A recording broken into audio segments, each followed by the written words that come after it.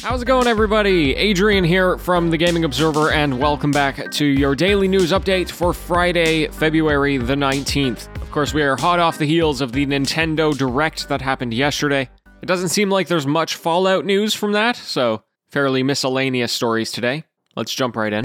First of all, Destiny 2 developer Bungie is going to be dramatically expanding their business at a very logistical level, I guess. So last month, they began construction on a new expansion for their headquarters that's going to be bringing it from 84,000 square feet to 200,000 square feet, or just over that. So more than doubling the size of their headquarters, and it's expected to complete next year. They are also establishing their first international office in Amsterdam, which is going to be the home of their publishing and marketing divisions, something that they've had to work on ever since splitting with Activision in 2019. And then, of course, aggressively hiring, getting new board of directors, etc. And all of this growth is going to help them support Destiny long-term. That includes a potential new release that they've mentioned might be in a different form of media or genre, as well as releasing a new IP sometime before 2025. And that comes straight from the horse's mouth. Very exciting time for them.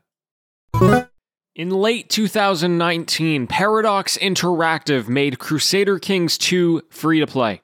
The game had been out for 6 years. They were about to release Crusader Kings 3, which we now know was pretty successful. And, they did it because of their business model. The base game of 2 has tons of content that you can dip your feet into, but then the real meat of the game comes from its DLC. There's over a dozen major expansions, as well as plenty of smaller content packs, and they were counting on people to buy those things once they had been invested in the game. Now, the unfortunate bit is that all of those DLCs together cost quite a bit of money, actually hundreds of dollars.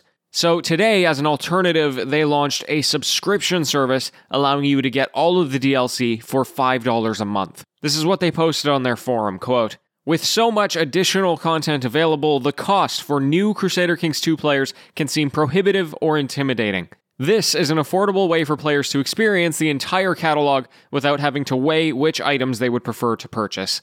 End quote. Now, this isn't now the only way you can get the DLC. You can choose the subscription or to buy them individually. But I'm happy to see them experimenting with new revenue streams, and considering some people are still spending hundreds of hours playing this game, it's probably worth it.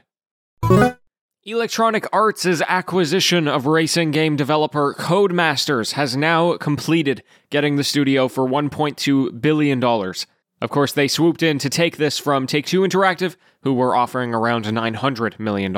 Arguably, Codemasters is a better fit with EA, who already have racing game IPs like Need for Speed and Burnout, because they are now going to be joined by the IPs of Codemasters, which is F1, Grid, Dirt, and Project Cars, among others. Anyway, hopefully it all goes well between the two of them and Codemasters gets the resources that they need. Yesterday, we found out that Fall Guys was going to be making its way to the Nintendo Switch by way of the Nintendo Direct. And today, it was announced that it's going to Xbox as well, which should round out everything. It started on PlayStation and PC, now it's going to go to the other places. And hey, that's pretty much it. It's going to arrive this summer. Very excited for them. It's just a great game. Okay, and the last thing I'll mention today is the Epic Game Store, which continues to give away games every single week, even if I'm not talking about them. I do try to get the notable ones. And this week, it is a driving game called Absolute Drift, where you drift your way across racing tracks. It's got a pretty cool art style. It's not a realistic racing game. Give it a look. And they're also giving away Rage 2. And this is an interesting one. It's a first-person shooter, and it's developed by the people who made Doom, id Software, in collaboration with the developers of Mad Max, Avalanche Studios. And when you play the game, you can definitely tell that it's a mix of those two studios.